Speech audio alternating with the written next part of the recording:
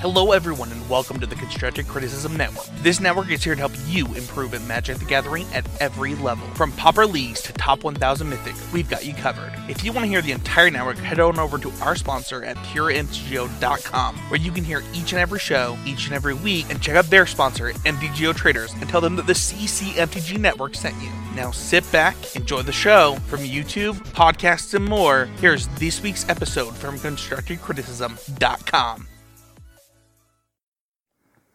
Hello everyone, we're going to go ahead and generously say 3:25 on Sunday, January the 3rd, 2021, and it's time for the momentous occasion of the 100th trip down the homeward path, and I'm lying to you right now because I'm not driving anywhere, I'm sitting at the house.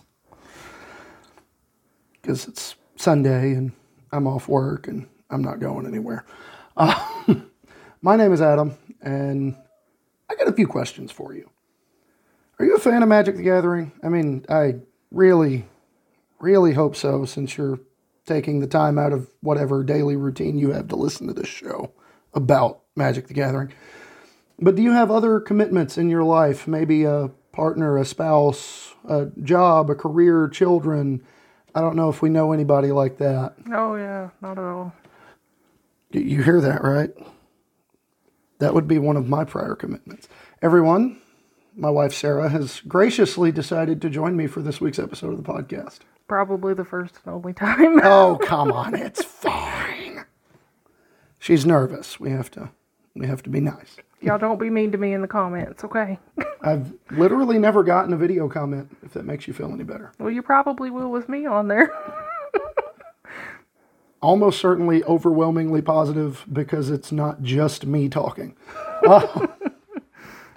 But again, do you, like me, obviously now, have other commitments in your life that take precedence over your magical, what's the word I'm looking for here? Machinations. Despite all of that, are you still interested in trying to improve? Well, I mean, if that sounds like something you're into, then I guess you should probably stick around. I don't have a joke for this one. As we transition into segment one, before I can do that, though, I got to give you a word from our sponsor. Our sponsor is PureMTGO.com. They're one of the largest depositories of Magic content on the web. They've got something for literally everybody, from Pauper, Commander, every 60-card format, and a whole bunch of theory stuff mixed in. They've got you covered. While you're browsing the web, you can check out their sponsor at MTGO Traders. They're who I prefer to use, even without taking sponsorship into account, for Magic Online vending. And don't forget to check out the parent network, ConstructiveCriticism.com. Wouldn't be here if it weren't for them. So, thanks, Spencer. Got to shout that out. And if you want to support me in a more direct fashion, patreon.com/homewardpathmtg is where you can do that. This show is always going to be free, but if you like what we're doing enough to help us keep doing it, head over there, kick in a little bit, and try your best to ignore the train sirens. As we transition into our first segment, Brew of the Week, and this one's a very special one because this is all your baby. Yep, it's all mine. My crazy brain. We sat down one day. She says, I want to play Pauper. I said, okay. I have one Pauper deck. She says, well, let me build one. I said, well, I've got all this stuff for this deck. I've got like parts of 5 or 6 different decks, but I don't have another complete one. And you said, give me the box and let me figure it out.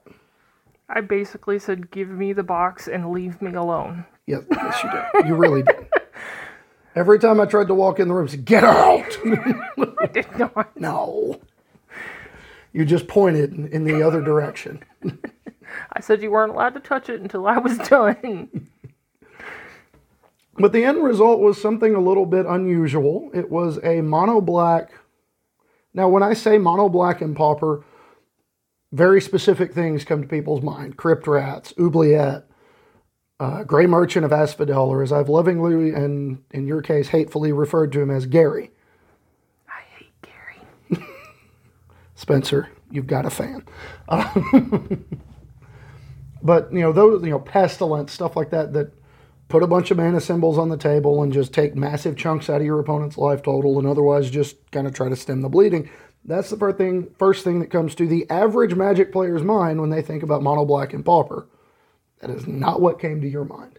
Nope. So what were you thinking about when you built this? Because I want to reserve my opinion for after your thought process. Okay, so my literal thought process was that I wanted to do a vampire pauper deck, but then I realized there was not enough vampires in the pauper format to actually do completely vampires. A little bit of background story. I'm a huge vampire fan. Pretty much every vampire movie ever made I have seen. Good or bad? I mean, yeah, mostly bad, but a lot of good. So I wanted to carry that theme into the deck, and I realized that I couldn't do that because there wasn't enough.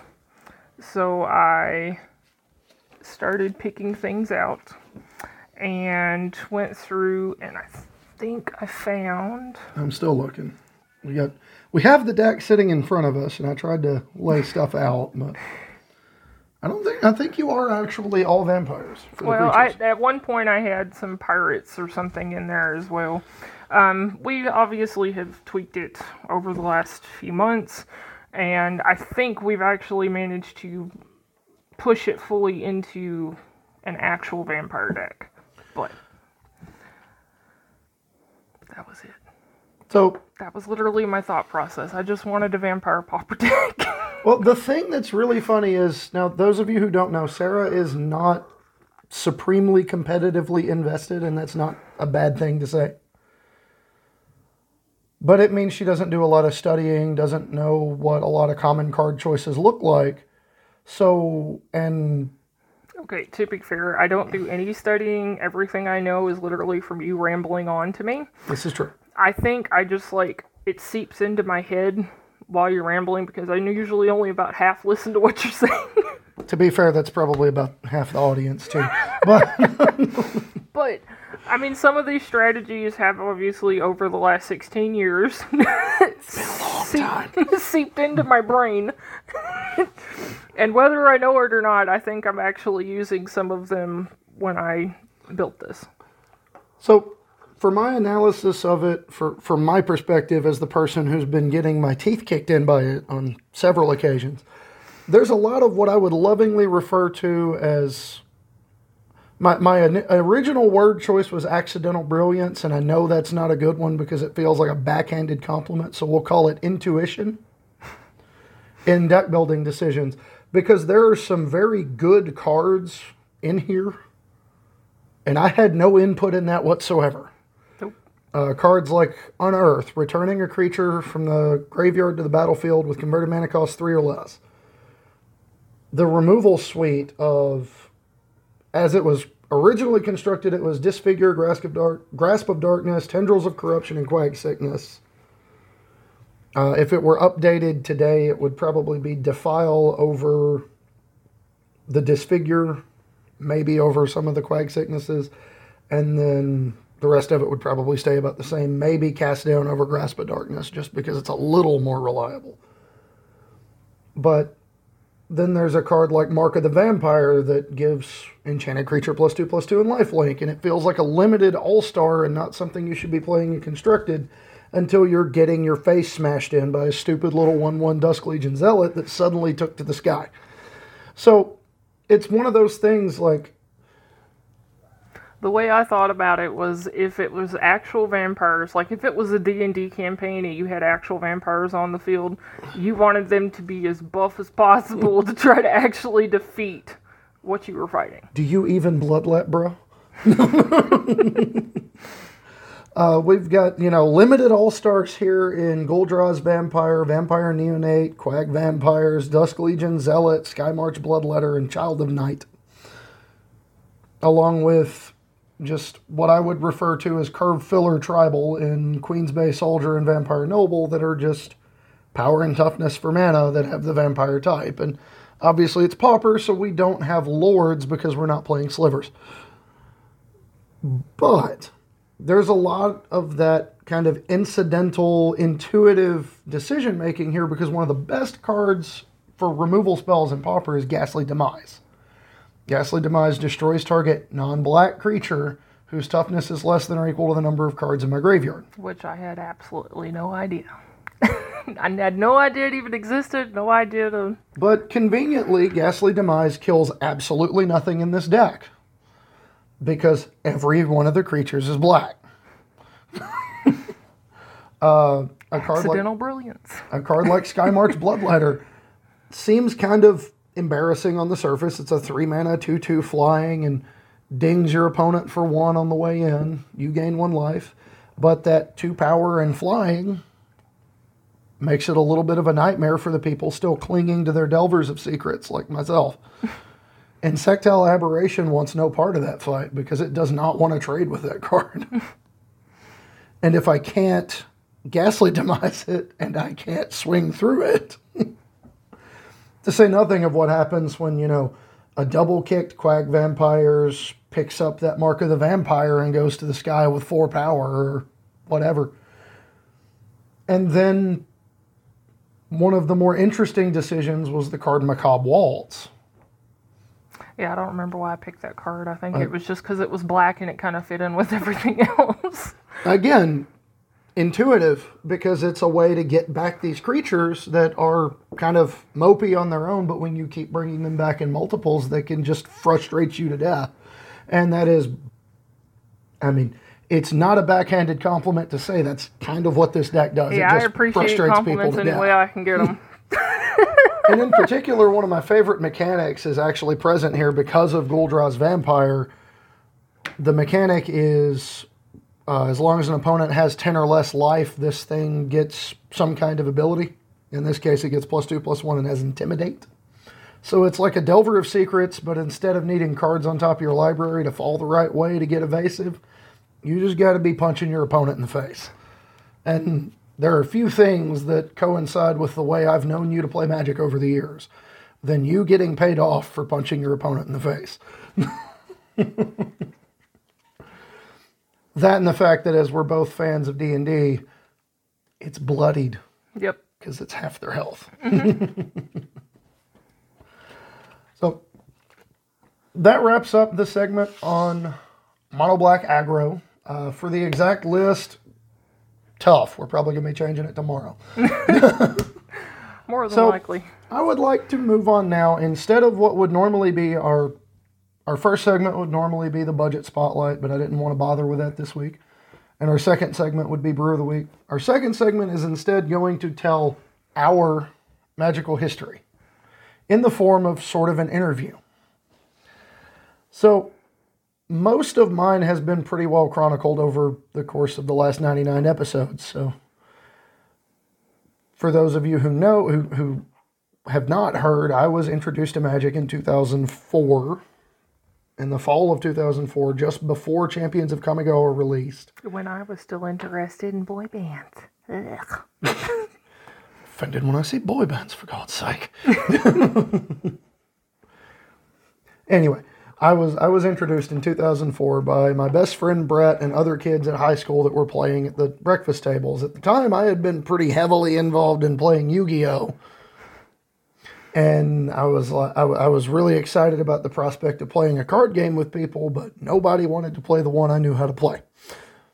So Brett convinced me to go pick up a theme deck. I went to Walmart, talked my parents into buying me the $10 Way of the Warrior theme deck from Champions of Kamigawa. Which I'm 1,000% was not that hard because his mom would have done anything for him in high school.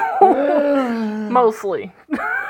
If it was towards academics, yes, but towards recreation, it was like $20 and under. You would have had it in the pocket. It was still a fight. But I picked this thing up and it was like mono white samurai. It was like one of the worst mechanics ever as a focal point because it's my creatures get bigger as long as they're involved in blocking. And anybody who's ever played a beatdown deck at a competitive level knows having your thing be good, be contingent upon blocking being involved means you're not doing well. So. Well, my whole introduction to Magic was in high school. I saw people playing it at my school, and it looked really dumb. and I was completely uninterested. And upon hanging out with Adam, I think it was at Chan's, wasn't it? No, it was, you actually came by the house one day. Oh, that's right. Brett had come home with me and we were playing and you showed up trying I to was surprise completely me. bored to tears. I remember You were that. surprising me. I was also completely bored to tears because they were playing Magic and I was just sitting there watching what they were doing, having absolutely no clue what was going on because I hadn't shown any interest up to this point. Asked them what they were doing. And they said, "Oh, here, let me show you." And the rain of cards started. It hadn't been all bad, though. Well, I didn't say it had been bad. I was just saying that's what started it. Now, from there, we had some good and some bad with some of the people that were at the local game store. But really, our first taste of competitive play is kind of where the differences start to split in our philosophies regarding the game. So my first one was a Friday Night Magic tournament in Jackson, Tennessee with my then friends, Steven, Justin, Matt, and Chase. Chase drove everybody, and I ended up getting paired against him in the first round of the event. And to give you an idea of how god-awful these tournaments were run back then, it was a single elimination F&M. So if you lost, you were done. Damn. $5 entry. We drove 40 miles to the LGS to play. And I lost in the first round to the guy that I rode with. I would have been so mad. I was furious. But it lit the fire in me. I was like, I refuse to let that be my lasting legacy in any sort of tournament play. Yours, on the other hand, was a much more interesting event. See, I don't remember that much about mine because it was 17 years ago. It has been a while. I remember I was playing against Matt and I was playing a blue deck. That was the one you were referencing, right? No, it was No. I think that one was just. That's the something only that one. happened after That's the only one I remember. So your first one, we went, and you were playing this like cobbled together thing that I just found cards for. Yeah. Because you needed a deck, and I only had cards for like 2 decks maximum at any given time in high school. Thank goodness Adam's in this relationship, because if it was anybody else, without that steel trap brain of his, I would never remember anything. I remember everything that is useless to remember. It's the key thing in this relationship. If my brain doesn't need it, whoop, it's gone. It goes into this one. But we went together, and then we ran into Matt after we got there, and you actually ended up playing him in round 1. And I have vivid memories of it because Matt saw you on the pairings and was like, "I'm sorry." And he's really macho, really talking it up, and then you smashed his face in your first See, I time. don't remember that at all. Because he was the brilliant human being that decided to play a 4-color deck with no non-basic lands in it at an F&M because we were psychopaths. I was also playing a 4-color deck with no non-basic lands, but to be fair, that was the whole point of mine. I needed basic lands to untap with early harvest. But your first tournament game you ever played, you won. So in that regard, you did better than I did. I had a good teacher. You can flatter me all you want. It will get you everywhere. Well, I mean, it's obviously been working. As far as first competitive success, and when I say competitive success, I don't mean like Grand Prix top 8. Competitive success is whatever you make of it. And in our case, it was getting something back for the entry fee that we put in. For the first time in forever. Yours was not that long ago. Nope. But for a little bit of context, it was the, 3rd tournament you've ever played? I think so. It was that first F&M. I think, I know for a fact you never played one when we were in North Dakota. No. And then you played that 1K. Yeah. So that was your second. And then you played the F&M summer 2019. Yeah. And you did it with a deck that we had played like 3 times before the event. And you went in and you got your first ever cash finish in your 3rd ever tournament. with long stretches of either not playing at all or barely playing in the middle, mainly playing casual commander stuff. You just like come out of nowhere, smack somebody in the face, and go home. It's wonderful. I love it. It's like a Jack in the Box. You pop up, go, wha-bam! Gone. Mine was, ironically enough, your first event. Because while you were smashing Matt's face in, I was dodging persecutes from French's black-white deck that would have otherwise demolished me. And then the next round featured one of like my most memorable Magic moments, which was when the guy got so mad he got kicked out of the store afterwards because this scrubby little piece of words I can't say on this show decided to beat him in a card game tournament in Jackson, Tennessee. Yeah, how dare you? How could I possibly? Shame! Evil! And then I ended up getting my teeth kicked in by the Gruul deck because I stumbled and sputtered and couldn't kill him. That always seems to be what we do, though. We either do really, really good the first couple of games, and then our deck just goes, I'm dead. I'm done. Or we do really bad in the first couple, and then like the last couple, it's like, hey, guess what? I can win this. Yay! That's only happened to me twice. As far as a favorite Magic memory, I'm going to go first on that one because, you know, my first competitive success was her first event, and my favorite Magic memory was her first competitive success because of just the sheer elation this woman had to finally getting something back out of even the most minuscule amount of work she'd put into this game. Well, to be fair, I think that was the third FNM or the third like actual competitive event that we'd had. We'd had a couple that were not necessarily competitive, but we'd put money in. Yeah. And that was the first time that I personally got anything back. Yes. And to top it off, I thought I was going to be last place because the few times we put money up, I always was in. If we had an 8-person pod that was doing the competition, tournament, whatever, I always ended up between 6th and 8th place. And I know someone has to be last, but I don't want it to be me. Got tired of it being you, and I understand. But for context, we were playing Pioneer, and the deck she was playing was Gruul Blitz, and she got to just sit down, look at her opening hand, and go, huh, well, this kills you. This kills you on turn 4. I guess all that blabbing you kept doing in my ear going, well, this does this, and that does that, and that. Finally actually sunk into my pea brain and went, hey, ding.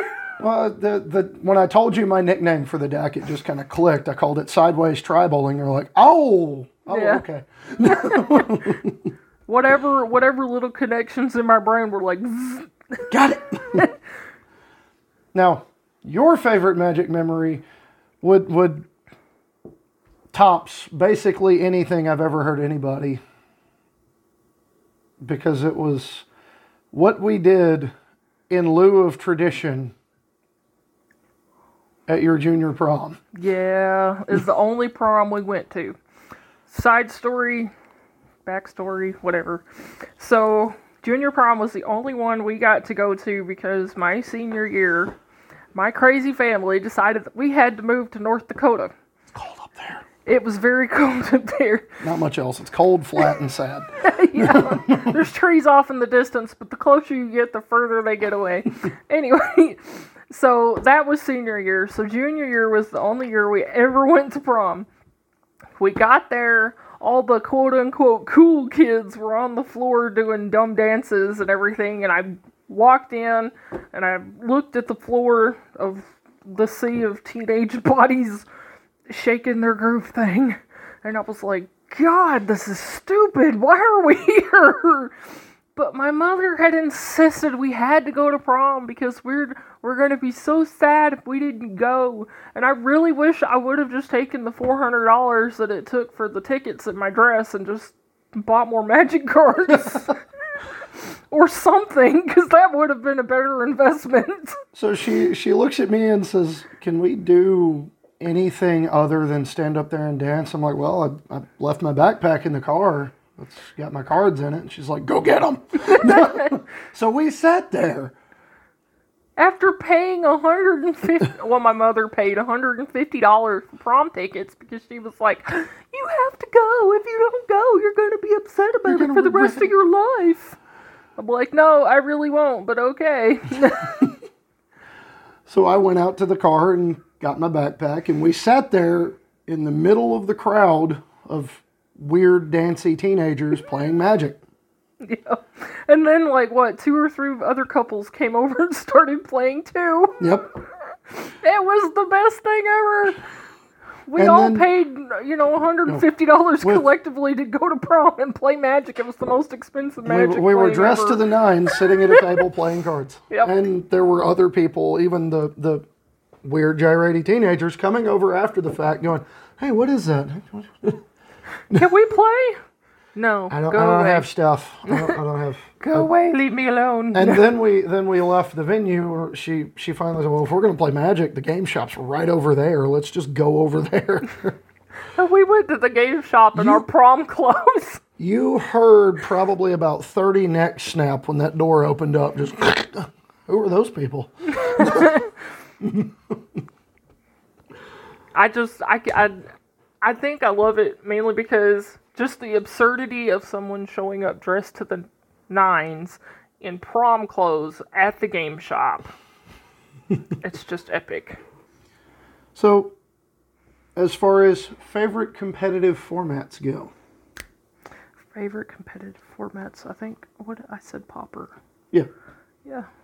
Well, Pauper's my favorite just regardless. Competitive or not. Well, this is true. I mean, it has the benefit of being cheap, which is obviously kind of important to the show. Yeah. Well, it's not that it's cheap. I like that it keeps everyone on a completely level playing field. You can't be like, "Oh, well, I had $800 to spend on this random deck in my, commander. My commander costs $500 and there's no way you could ever afford it, so I automatically win." Flex! And I'm like, I mean, but I like Pauper because it's all just everyday cards. It's not, there's nothing in there that, costs $500 or nothing that you're going to say, "Well, so-and-so had this card, I'll never be able to afford it, so they just automatically win regardless of what I do." And you don't even have to practice with it that much. I mean, there's only so many ways, 3 or 4 or 5, whatever abilities that the common cards are going to interact. yeah, this is true. And the other benefit to it is, I mean, one of the key things for Pauper, you hear a lot of Magic players say Planeswalkers were the biggest design mistake in the history of Magic. You know what's never been printed at Common? Planeswalkers. Yep. You know what's never been printed at Common? A card like Uro. Big, dumb, stupid mythic. Like, even in Limited, which is where a lot of other players like to say they're the highest skill ceiling resides, it's where real Magic gets played is in 40-card decks. I vividly remember playing the M21 pre-release and having the lead throughout the game, and then my opponent just drops Baneslayer Angel and I couldn't kill it and I lost. A big mythic angel go burr and I lost. And then the next round we did the same thing, except this time it was Terror of the Peak. So big mythic dragon goes burr and I lost. No. I like that Pauper keeps everybody. It doesn't necessarily matter about skill level. Well, it does, but I'm saying necessarily. I mean, you may just kind of luck into a good mechanic. or play burn and just draw 20 damage right off the rip. Yeah. It's a combination of luck, skill, and the fact that you don't need a lot of money to get into it. The barrier to entry is really low, Yes. which I love. Because, I mean, one of the other things I love about it is it's very specialized. You know your deck, you can play your deck forever. Yeah. As long as Well, it's I know- not completely busted. Sorry, I wasn't trying You're to talk over you. I was going to say, I know in Commander, you've talked a lot about people that have had like $1,000 decks. You can't do that in Pauper. I mean, if you tried really, really hard, you could. If you got like Guru lands and foiled out your deck. But you don't need to, is Right. what I'm saying. Like, There's no real competitive advantage that to it. $1,000 deck is probably good enough to completely just wipe out whoever you play. As long as the draws are Even good. if you have all foil lands, all foil whatever cards in your Pauper deck, it's based on how you're playing it. Yeah. It's not the cards themselves. It's your skill level combined with the cards that you've picked. And it's all generally gonna be under $100 for the deck, which is not something you can say about most Magic formats. The only one I would argue is anywhere close to it is limited, and then we still run into big, stupid Mythic problems. So, personally, as much as I love Pauper, and you know that I do, Yeah. and Brad knows that I do, that bit was for you, buddy. My personal favorite format, if it hasn't become obvious over the last 99 episodes, I actually enjoy playing the mental side of playing Standard the most. I hate the financial side of it. It makes zero financial sense to buy in heavily into this format that costs a lot of money when you're only going to get to play with a card for a maximum of 2 years. Like, I understand the financial no-goes to it, which is why I have gradually been phasing myself out of paper Standard and trending toward getting my Standard fix on Arena and focusing my paper play on Eternal format. See, I like the Standard format, but I hate that it rotates out so quickly. Like, you put all this money into having all these cards, and then in 2 years, everything's going to be rotated out. If it doesn't get power crept out by the next year's sets, like Yeah. what happened in Or 2020. they don't just randomly decide to ban things because why not? Well, they had good reasons to ban them, but it was still frustrating. But that's one of the reasons I'm glad I've transitioned away from paper Standard, because at least if I'd only play it on Arena, I'm not on the hook for the money I spent on it. Which kind of makes Mama happy. A little bit. But I like the mental side of it, because Standard, generally speaking, is a very small number of decks I have to play against. So it lets me focus on what turn it is, what card they might have, what spell they're representing. Like, thinking my opponent's plays through in order to make mine, and it feels like it keeps me sharper when I play it. So, and then the last question for the interview segment, as it were, is thoughts on competitive Magic. I don't really like it. That's okay, folks. That's okay. I like being able to sit around the kitchen table and not have everything all timed out and not have a bunch of people trying to compete with each other, like, you know, head to head, blah, blah, blah. I like big group games. I like the camaraderie that comes with it. Every competitive event I've ever been to, whether I was playing or not, usually ended up with people getting mad at each other in some form or fashion because somebody had a better deck or somebody's deck didn't do what they wanted it to do. Somebody got mad. The aforementioned story of the guy that got so mad when I beat him with this 4-color combo deck because of this weird sideboard card I decided to play, that he got so angry that he was yelling and screaming obscenities at the top of his lungs and insulting my character, and the store owner kicked him out. No. Like, I mean, not every game does that, obviously. Just ones that I've been to, people have to step outside and take a breather because they're getting too amped up. I like the more friendly aspect of not doing competitive and just being around a kitchen table, being around a table in a game store, not involving money. yeah. Money seems to make people go nuts. Yeah. Now, I will say personally, one of the more interesting competitive groups I've been in, now this is going to be a weird one because of one of the people involved, but one of our better competitive groups that we've ever played in was the one in North Dakota, because they were competitive, but it was fun. Yeah. Like, we all pushed each other to get better, day in, day out, but we made it fun.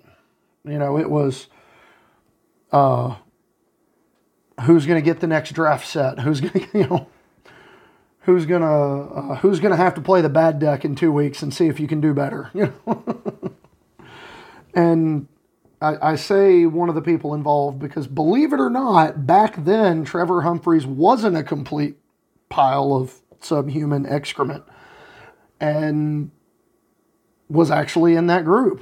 He was one of the figures that we got along with. Now, he was one of the most competitive out of the group, and he was one of the more prone to getting salty if he lost a game he thought he shouldn't have. And I guess that bore itself out over time after the fact because of, Shufflegate and recent events. Well, like 4 or 5 years ago now. Well, it's recent to me. It's happened within the last 16 years, so. Wow, that's fair. And recent enough. And in our case, I didn't realize that's who it was for 3 or 4 years until I finally saw a picture, and I was like, really? I don't even remember the dude, so it makes no difference to me, I guess. But no, we played with the guy, and it actually wasn't always a bad experience. But that was the best iteration of competitive play that I've really gone into, and even the Grand Prix that I've been to. That's all you. I know. Well, the first one I went to in Memphis when I only played side events, and I was just there to try to help Nick tune. I enjoyed myself playing in side events and kind of chatting up the other people that were playing. And then even when I played the main event Grand Prix the next year, I got to see a couple of really cool decks that I hadn't game planned for, and it ended up costing me the event. But there were also 2 really sweet games in the middle of it where me and my opponent and the surrounding area around us just kind of bantered and had a good time. Whether it was lamenting the state of the matchup we were in or just, wow, that was a really cool play. That's sweet. See, I think part of my dislike for the competitive play is I'm not super good with random stranger interaction. So I haven't always been, to be fair. Yeah, but you're like a social butterfly. I swear we cannot go anywhere without you finding somebody to talk to about something, and it's usually magic related, or food related, or work related, anything, something. He finds somebody to talk to about something no matter where we go, and I'm usually standing there going, hey, hi, I'm still here. One of my favorites being the trip to Walmart when... Oh, God. I walked up to buy cards. I was looking at cards, and there was another guy there, and we just started talking, and we stood there and talked for like 10 minutes while I was going through cards, and then we got done. She says, who was that guy? I said, I don't know. Or we were checking out at Walmart, and there was somebody random, I don't even remember who it was now, that was standing over there by the cards, and you're like, I'm going to go talk to him. And I was like, you don't even know what he's looking at. He's looking at the magic cards. I'm going to go over there. I'm like, oh, Lord, okay. So I just stood there like a goofball with her groceries. So you went to talk to this random person for like 20 minutes at the card area. Kind of resigned yourself to 20 minutes of waiting. Thank goodness for cell phones. I could at least Facebook or YouTube or something while I was standing there and he was chatting. I'm a chatty Cathy. I can't help it. You're chatty Adam is what you are. So, transitioning again to our transitions are hard, folks. Transitioning to our main topic, which ironically is talking about Magic the hard way. So it was a question that was posed on Twitter probably 6 or 7 weeks ago by Adrian Carr and Henry Mildenstein, who said something to the effect of, I don't know how people without teams do it. How do you even play Magic without a team? And I went, ooh. I've been doing this for 16 years. So what I say when I mean, or what I mean when I say the hard way, I almost said what I say when I mean the hard. English is a hard language, folks. Well, it is a mixture of like 20 languages. It's 3 languages on each other in a trench coat. What I mean when I say the hard way is dealing with the following 3 major problems, which is card availability issues, lack of extra bodies, extra minds involved in the game, and that lending itself to issues with productive playtesting.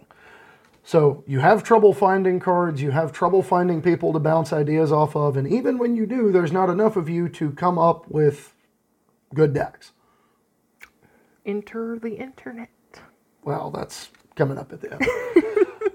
Now remember, I started playing in 2004, and the internet that I had access to at home was AOL 56K. Yeah.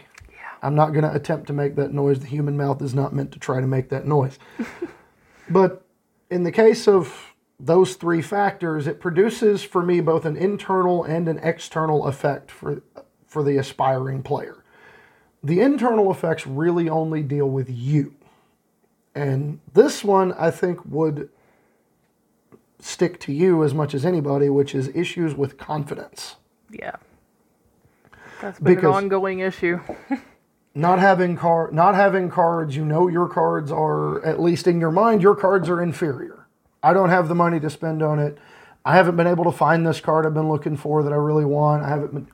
I don't like the stuff I'm playing with. I don't feel like it's any good.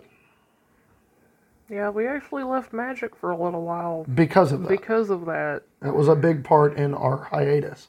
Yeah. And then the losses start to pile up when you don't have confidence.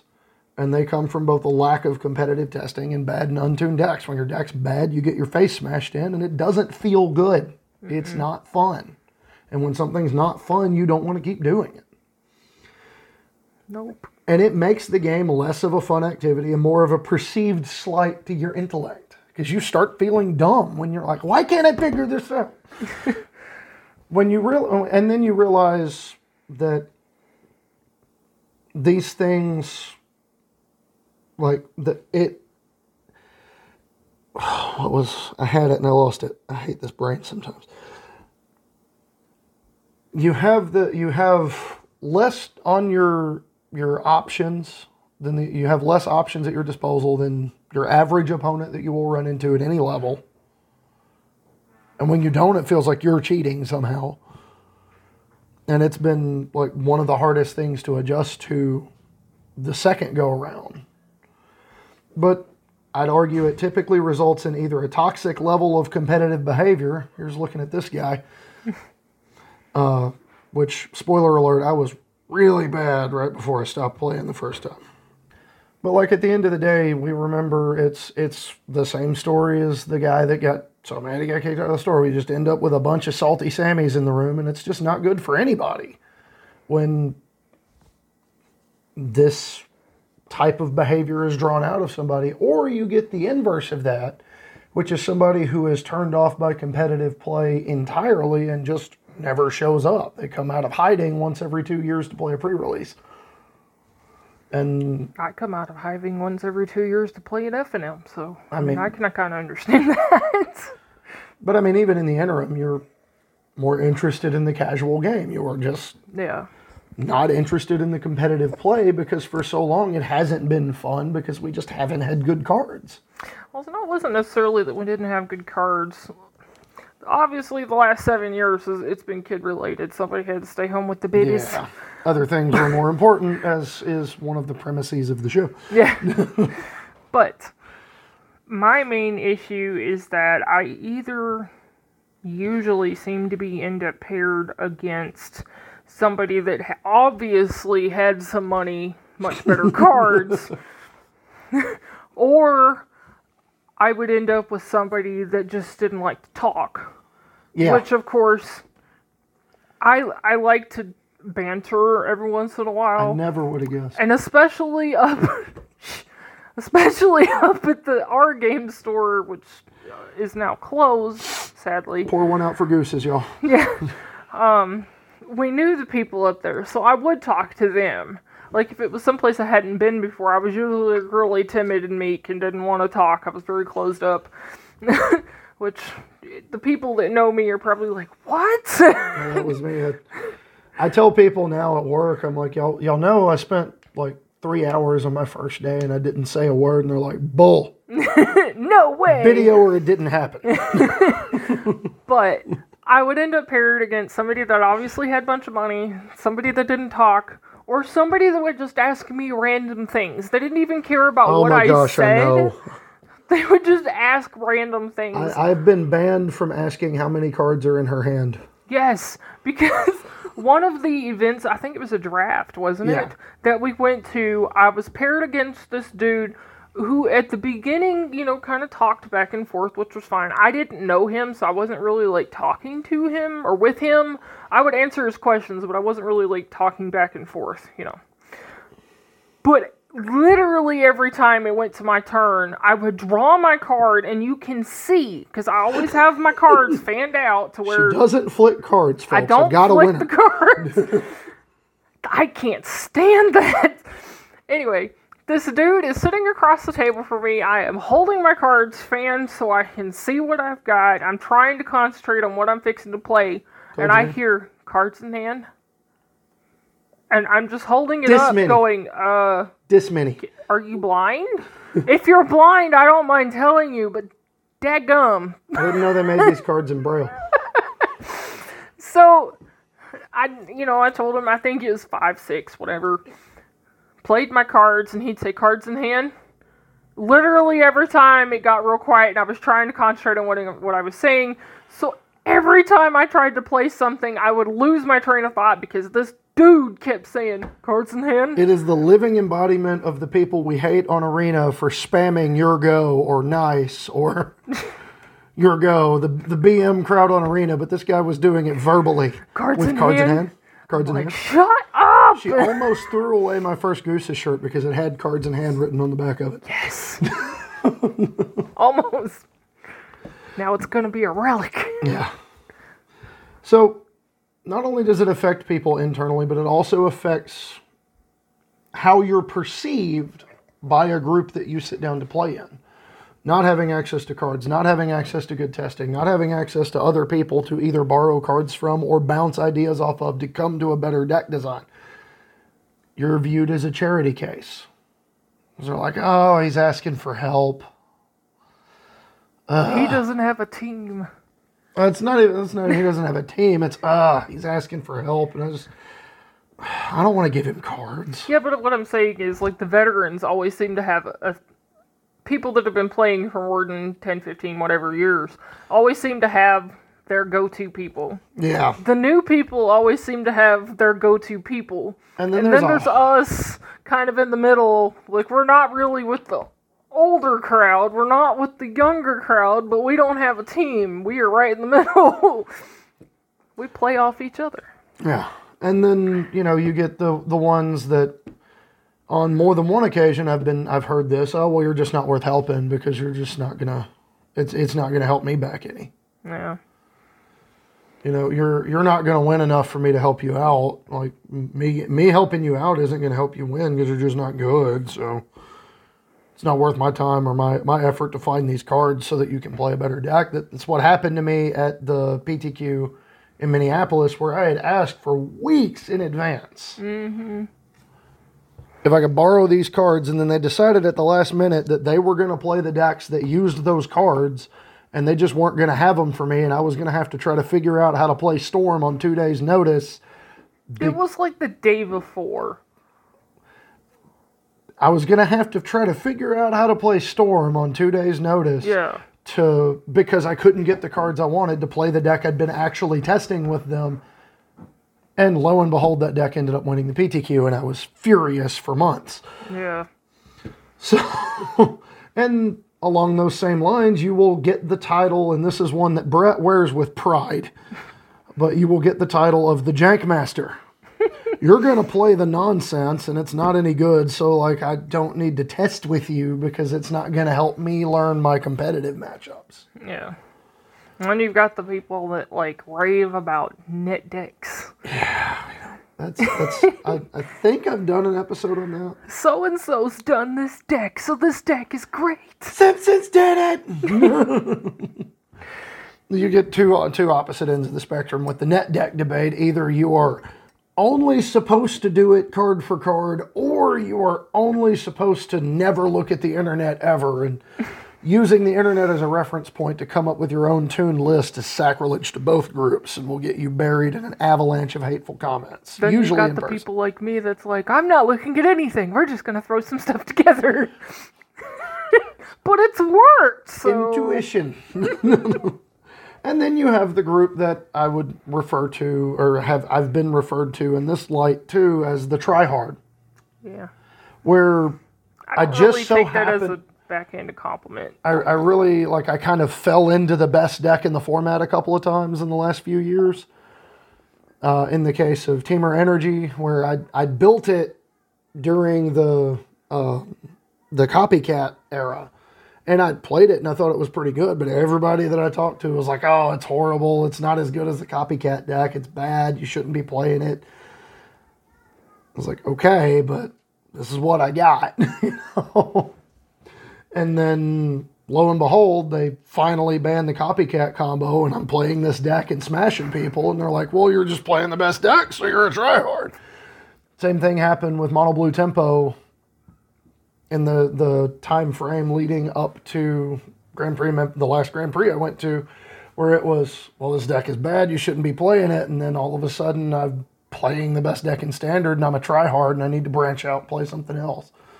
I've had this deck for 6 months, and it cost me $25, so of course I'm going to keep playing it, because it's paid me off like 5 times over already. But I will argue the main thing is it's getting better. Arena and Magic Online help mitigate a lot of these issues. Like, if I'd had access to reliable online playtesting without having to make a financial commitment to cards, it would have made a huge difference in basically every negative experience I've ever had with the game. Like, we were born before our time. We really were. The other thing, too, is the paper environment at the LGS level is more casual focused than it's ever been.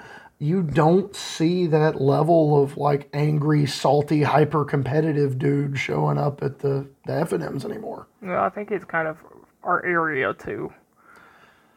It's not just our area, because even when we went to the one in South Carolina, or I went to the one... I didn't go to that one, though. I know. I don't have those experiences to pull off of. I know. Wasn't for lack of trying. I invited you. Somebody had to be with the cheering. I suppose. But the more casual focused paper environment, and a lot of this has to do with just the absolute explosion in popularity of the Commander format, where everybody has a Commander deck if they have nothing else in paper. And if you don't have one, then I bet Canada would have one for everybody. Brian Canada will one day have a Commander, enough Commander decks that if he found a way to transport them, he could supply an entire Grand Prix with Commander decks. All right? We're going to be on 1,000 this year, I bet, Brian. But that more casual focused environment makes it a lot easier for a newer player to walk in. This is one of my favorite stories from the Murray store. Is we went up and Nick and myself were playing an FNM there, and this guy came in minutes before, or not minutes before because I wouldn't have had time otherwise, but hours, maybe an hour and a half before the event, and I can't make this deck go. I really want to try this thing. I was like, I'll bring it over here. Let's see what we can figure out. And we sat down, and using the cards that he had access to and a few commons and uncommons that I had brought with me that I just gave him, we optimized the deck that he built as much as we could. I didn't want to change what it was doing. I just wanted it to do it better. And he finished like just outside cash that night. And he was ecstatic that somebody was willing to sit down and not just do it for him, but like take him through thought processes. And I've seen that happening more and more, not just with my direct hand in it, but with other people doing it too.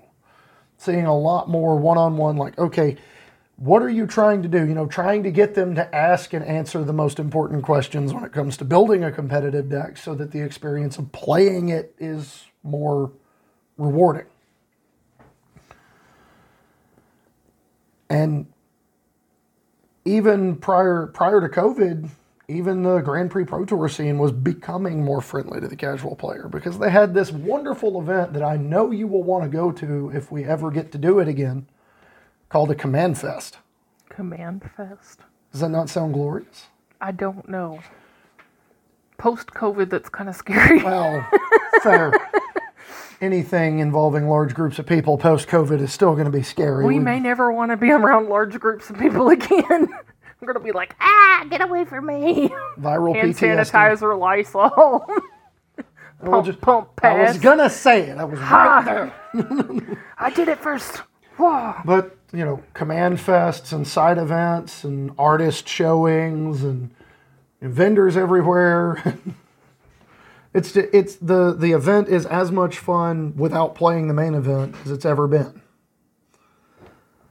So the fact of the matter is, as rough as it has been over the years, as rough as it was before, it is getting easier than it's ever been because having access to online testing makes it easier to make sure your financial commitments are justified. I wholeheartedly endorse the use of Arena and MTGO to make sure you're getting the right thing before you buy it. I even play on Arena sometimes, which is really saying something because I usually don't have time to do anything.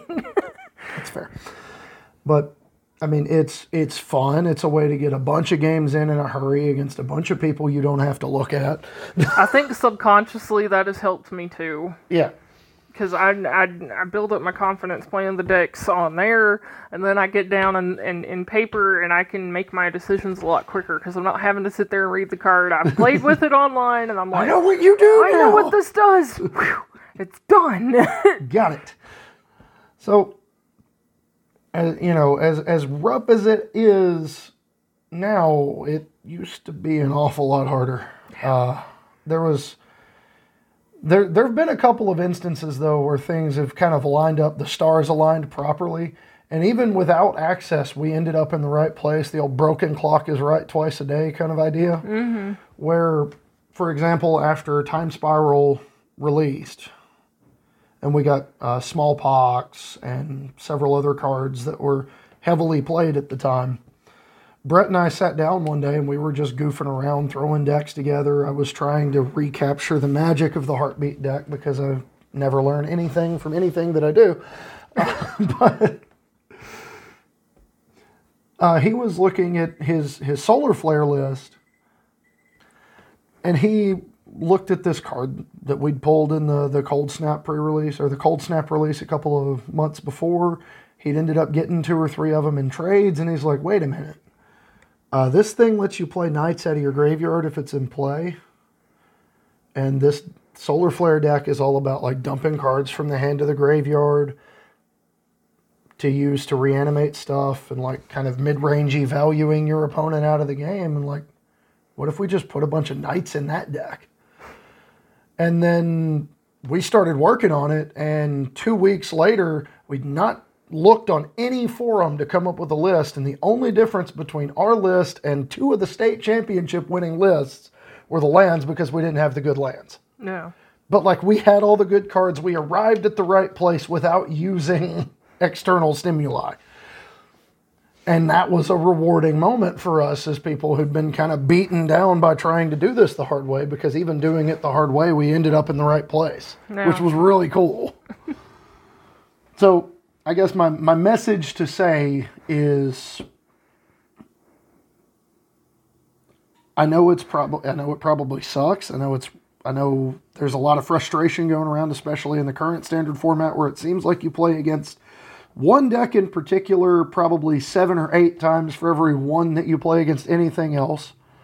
And which one it is changes based on the day or the time of day you're playing.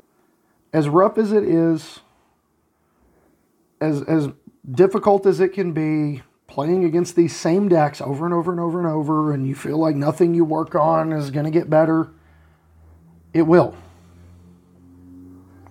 And if you need to step away, you need to take a break, it's an acceptable thing to do. We did for 4 years, 5 years? 5 years. 5 years. We switched over to Yu-Gi-Oh! Of all things. Yeah, and then we remembered how much that sucked, and came back. We were like, F this. Magic! I placed an order, and she's like, "Oh, wait, is this a Magic deck?" I was like, "Yeah." She says, "Oh, thank God." Pretty much. I was like, God, I'm so tired of playing Yu-Gi-Oh! It's different when you don't have to read a whole novel every time you play a card. But Well, it was a lot harder in Yu-Gi-Oh! Though to like say, well, this card does this because if there were other cards out, it did something different. yeah, it's just a whole other. And while Magic does that, it's not nearly as complicated. Yeah. And now it's got even more complicated. So Do you win on turn one? If you don't, you're not trying hard enough. yeah, Magic takes a little more. There's a little more finesse to Magic. Yu-Gi-Oh! Is kind of a blunt instrument. Yeah. Yu-Gi-Oh's like a baseball bat, whereas Magic's more like a... Scalpel. Yeah. But it just remember in the back of your mind, as rough as it is, we can get through it. And especially utilizing the online resources at your disposal, it gets a lot easier. I have saved so much money not buying cards based on weird decks I want to build. Yes. And I've also appreciated that too, because I told him he could have one 10,000 count monster box, or whatever it is. 5,000. Sorry, 5,000 count monster box. If that thing ever starts getting over full, I start purging a collection. I'm trying not to take up whole sections of the house with my cards. I love you, Brian. I'm not gonna have a deck building shed. No. So that kind of wraps up the episode for this week. So if you've got questions, comments, concerns, you can send them to me on Twitter at HomewardPathMTG. You can send them to me on Facebook. My name is Adam Spain. You can find both of us lurking around the Facebook group, the Homeward Pathfinders. And obviously, if you're a patron of the show, you get access to the Patron Pathfinders Discord at $1 per month. At $3 per month, you get your deck bumped to the front of the line for Brew of the Week. And at $5 per month, you get an episode that you co-write with me about your topic. You tell me what we're doing. I figure out how to make it happen. And So- he's really good at figuring out how to make things happen. So, with that said, it is time. Oh, Lord. It's time for the long-awaited return of the best segment in this show. Because anyone who knows me knows that I love to laugh and I love to make other people laugh. And obviously one of the core tenets of the show is the fact that I'm husband and father of 3, and the dad jokes fly free all around the house. Someone here can attest to that. Hey, I tell him just as much as you do. That's what makes it fun. We're competing on the dad joke axis. I am also the dad in this relationship. So,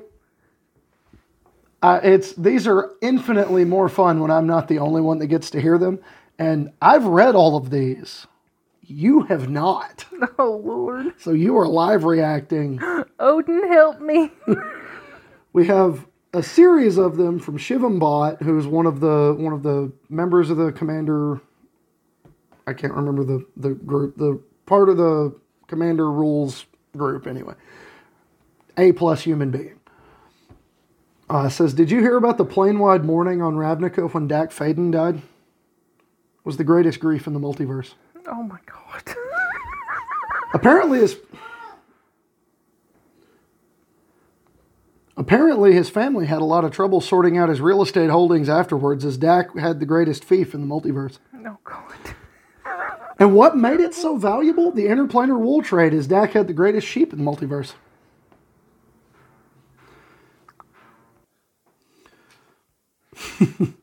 You could get some amazing hand-woven blankets even for the greatest sleep in the multiverse. Y'all, this is going to make me pass out from shaking my head so much. You're gonna get a crick in your neck. We're gonna have to take you to the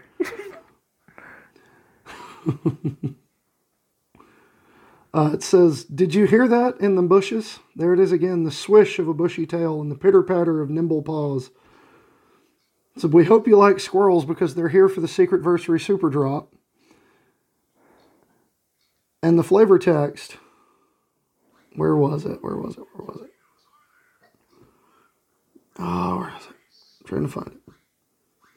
Oh, Squirrel Mob. I barely escaped with my life. At that number, they could take on Emrakul herself. Oh, God. And to which our beloved Brian Canada says, the Emrakul flavor text is nuts. Brian says, the Emrakul flavor text is nuts. Brian, that's terrible. Spencer says, in 2021, the Always Improving Network will consist of the longest running competitive constructed podcast, a limited podcast by one of the best minds in the game, a podcast dedicated to helping players achieve Mythic and showcase them, the number one podcast in Pauper, and hashtag MTG Dad Jokes. To which I replied with the Sesame Street gif, one of these things is not like the others. To which Spencer thought wonderful to reply with, I know Sam is new here, but he'll get the hang of it. Oh, gosh. I appreciate the compliment, but come on, we know what I'm talking about. We have one from Strictly Better MTG. A dev says, note to self, MTG cooking channel. Magic the Slathering. Oh, my gosh.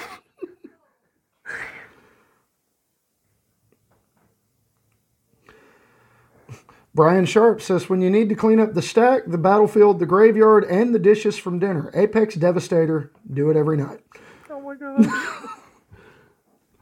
Apex Devastator being a 10-drop 10/10 with Cascade, Cascade, Cascade, Cascade.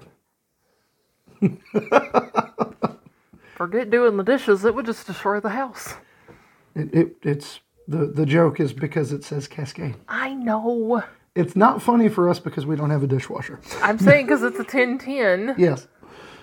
Forget doing the dishes. It would just destroy the house. Yeah. You wouldn't have to do the dishes. There would be no more dishes. And Brian Sharp also says, given the gap from purchase to shipment of secret layers, do you think we'll see the suspend mechanic in any future sets? I don't know. We'll just have to wait and see. No. Historically speaking, I guess you could say that Brad Barkley absorbed the competition at the Zendikar Rising Championships because he played Blue-White Control. I'm just shaking my head, y'all. I can hear the bones in your neck cracking. This is terrible. Funny, but terrible. This is when you put Amitri the Ever-Playful on Stillbane Hydra with Surgeon General Commander in play, what pizza does Leonardo, Donatello, Michelangelo, Raphael, and Splinter get? Well, because you have a turtle Hydra, a wombat bat chameleon, and a nightmare beast. Oh my gosh. But more importantly, if you look at the arts, you got 4 turtle heads and a rat.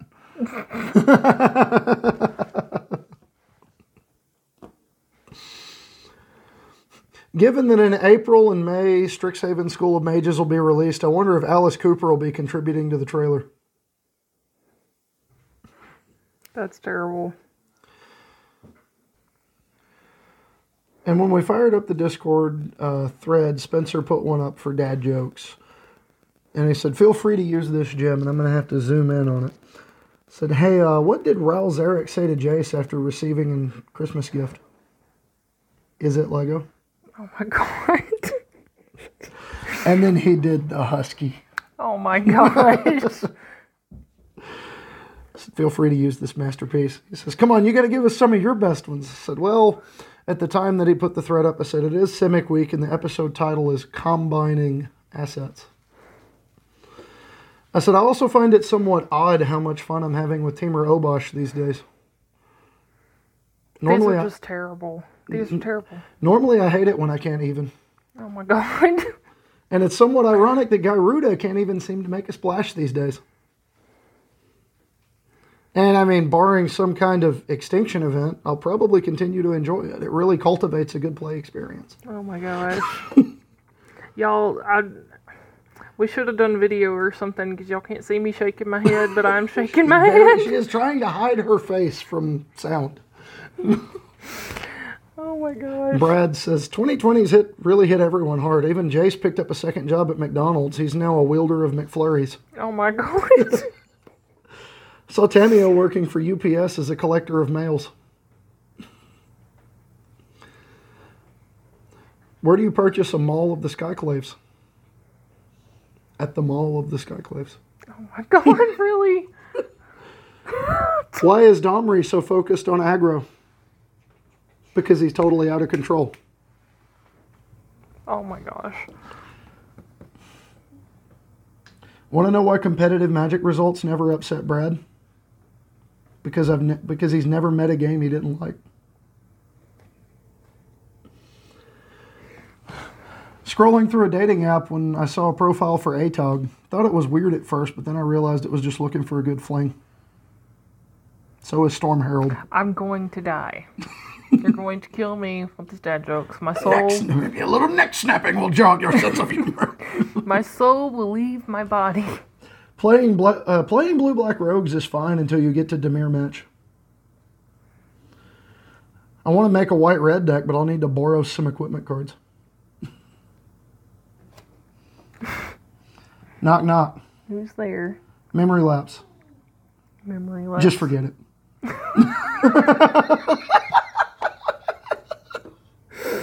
That better be the end of it. One more. Oh my gosh. My least favorite dinosaur is the Tyrannosaurus Rex. Because it's so judgmental. Oh my gosh. This is hurting. This is physically hurting my Hurts body. your soul. That's all we've got for this week, everybody. Thanks again for everybody who contributed to the dad jokes. I know somebody needed a laugh as we're on the eve of something that is very, very, very, very stressful.